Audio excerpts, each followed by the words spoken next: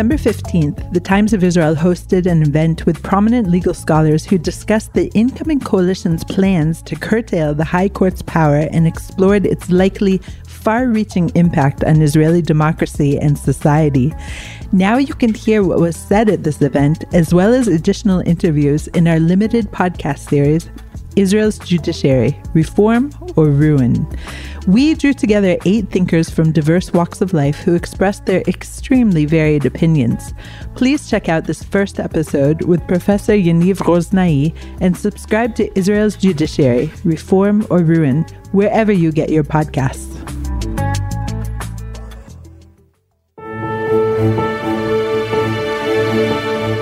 Is Israeli democracy in danger? As judicial reform is discussed in the Knesset's halls, we at the Times of Israel are taking a journey, probing into what are the country's current checks and balances and what could be the consequences of potential new legislation.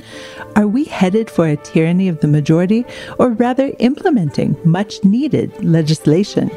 Join us as we explore these issues with top Israeli legal experts in this limited Times of Israel podcast series, Israel's Judiciary, Reform or Ruin?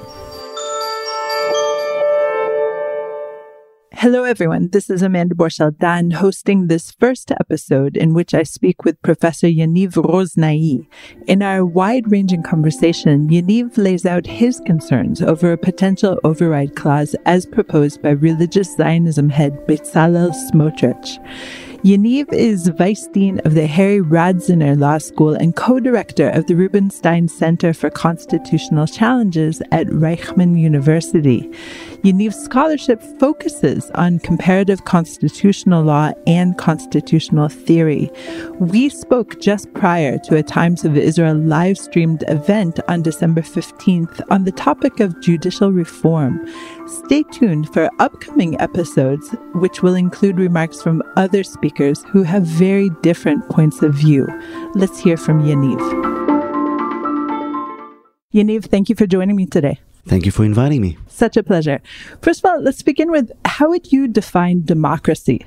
You started with the easy question, I see. Of course. Well, democracy, of course, first and foremost is rule of the people, majority rule. But that is only one condition for democracy to exist.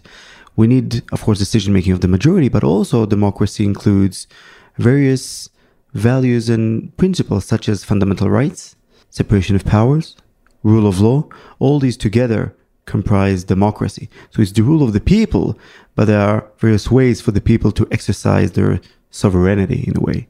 So when democracy was, shall we say, invented, which was by the Greeks, correct? Did they have checks and balances way back then? That's an interesting question. Well, even the Roman dictator that was elected during times of emergency and wars in ancient Rome, even the dictator did not have absolute powers, but he could not touch upon the fundamentals of the regime.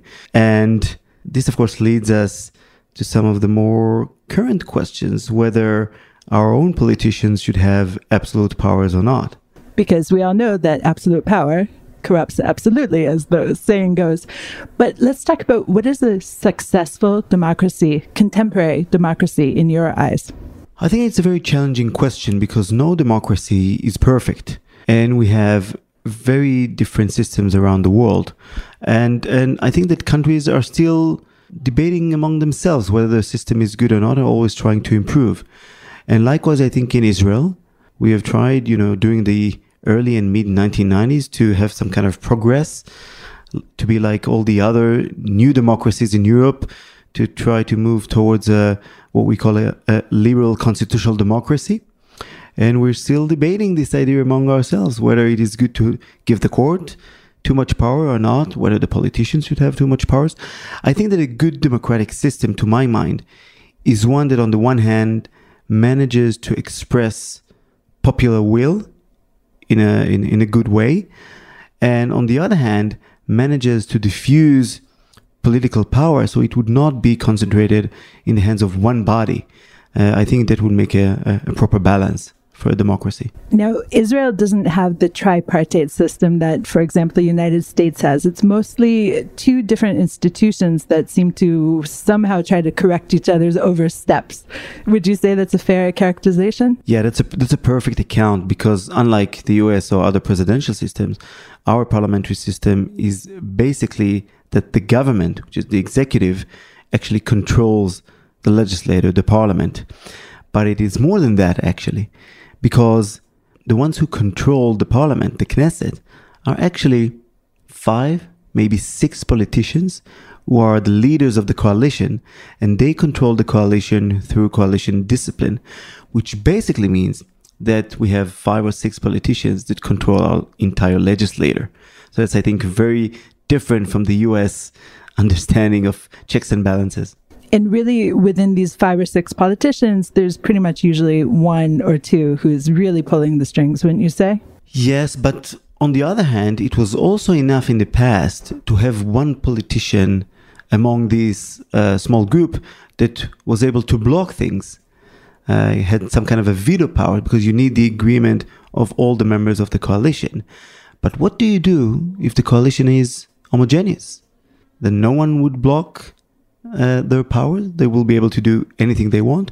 That's, I think, the main problem in our system. Okay, we're dancing around the issue of the override clause, which we don't actually have written out any kind of firm idea of what is actually going to be proposed. But we have some ideas from what has been floated through different campaign issues and things like that. So what is the campaign issue that MK Bezalel Smotrich proposed? So basically, the proposal is one that is supposed to allow, I'm not sure how much the audience is aware of the current constitutional context. So nowadays, even though Israel doesn't have a formal rigid constitution, there are basic laws which comprise our constitutional order. They function as a constitution in a way. And we have a court that exercises strong form of judicial review. So if there's an ordinary law of the Knesset that violates these basic laws, the court can then invalidate these laws and declare them unconstitutional.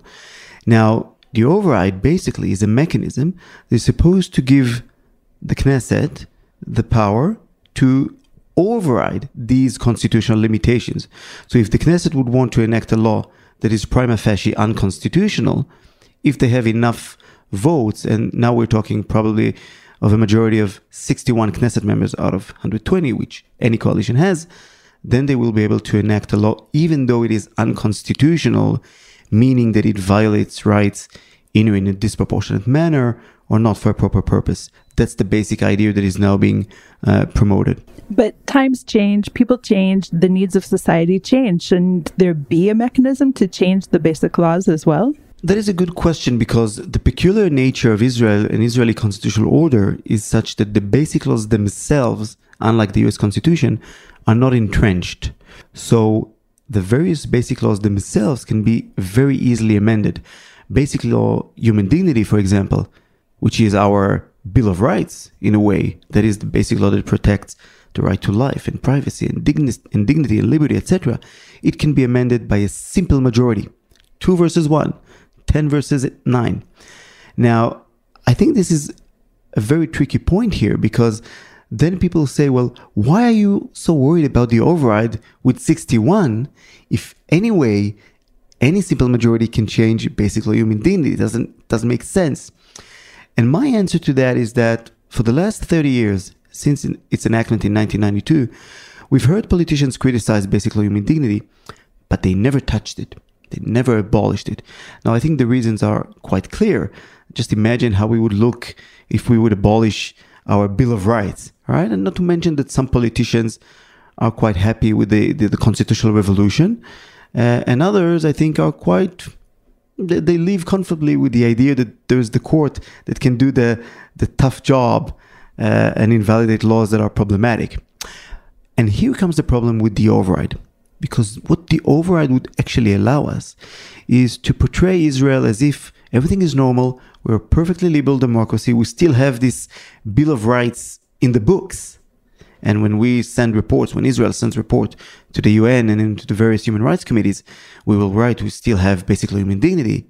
But then again, the coalition will be able to get rid of its limitations whenever it would be convenient. And that is the big problem with the override, that it would legitimize basically emptying basic human dignity out of content. Okay, so that's for right now. That's the coalition that is meant to be sworn in soon. Does this mean that this is a forever problem, or is this something that is temporary with this particular government? I think it's a problem that will last forever. It's a one-way street. Not procedurally speaking. Procedurally, of course, I think any future government will be able to change the override and abolish it.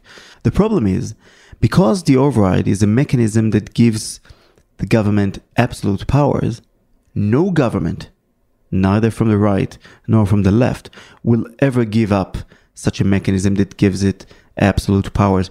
And we have some lessons from COVID experience and the law that gives very wide authorities to the government. And, even post-COVID, we haven't abolished that law.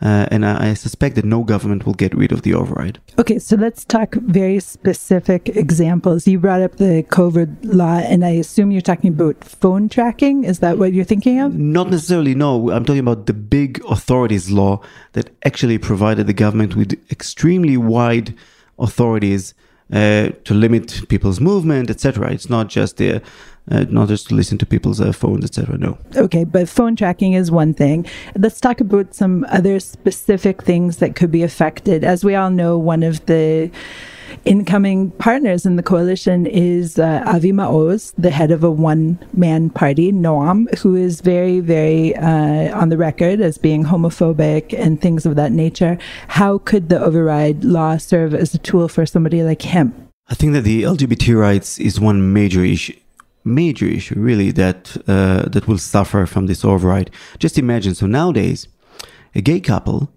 can go to, let's say, Canada and get married there, and then once they return to Israel, they can be registered as a married couple thanks to the court's decision.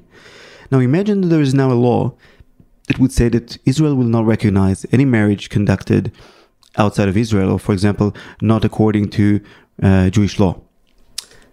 It would be enough for them to have 61 fingers, and they have, to have such a law, and then in a second the right to family, right to dignity, the right to equality would be quite easily undermined.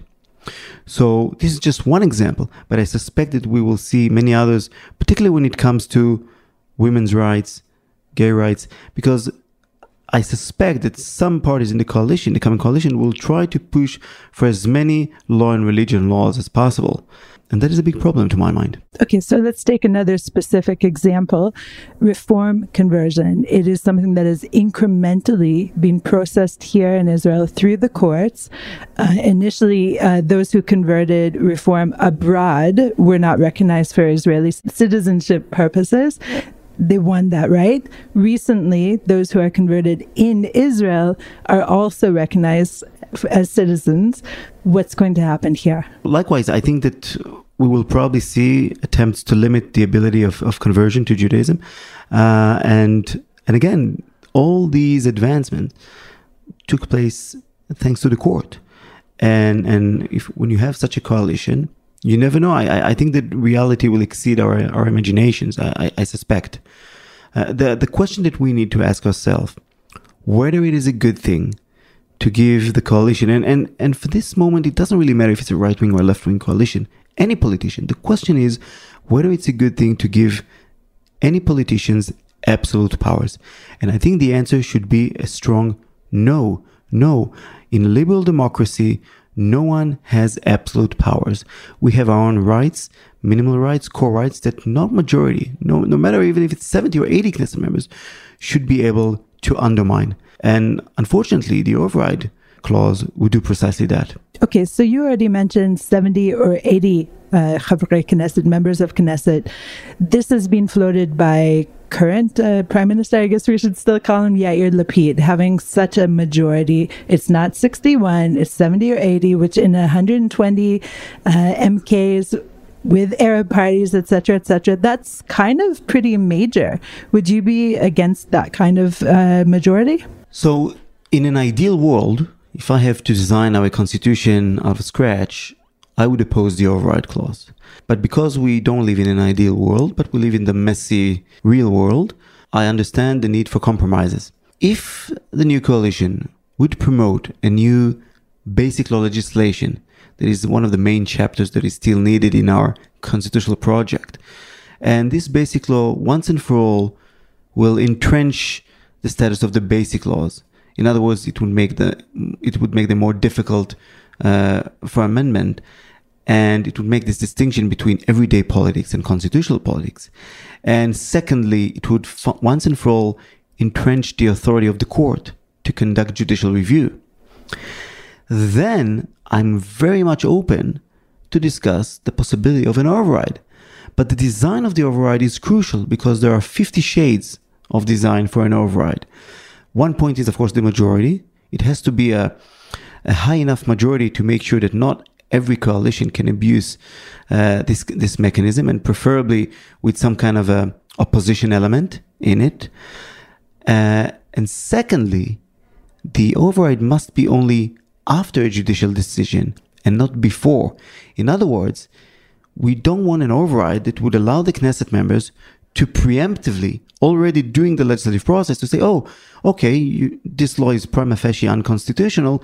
We will just write in the law, notwithstanding basically human dignity, we still want this law.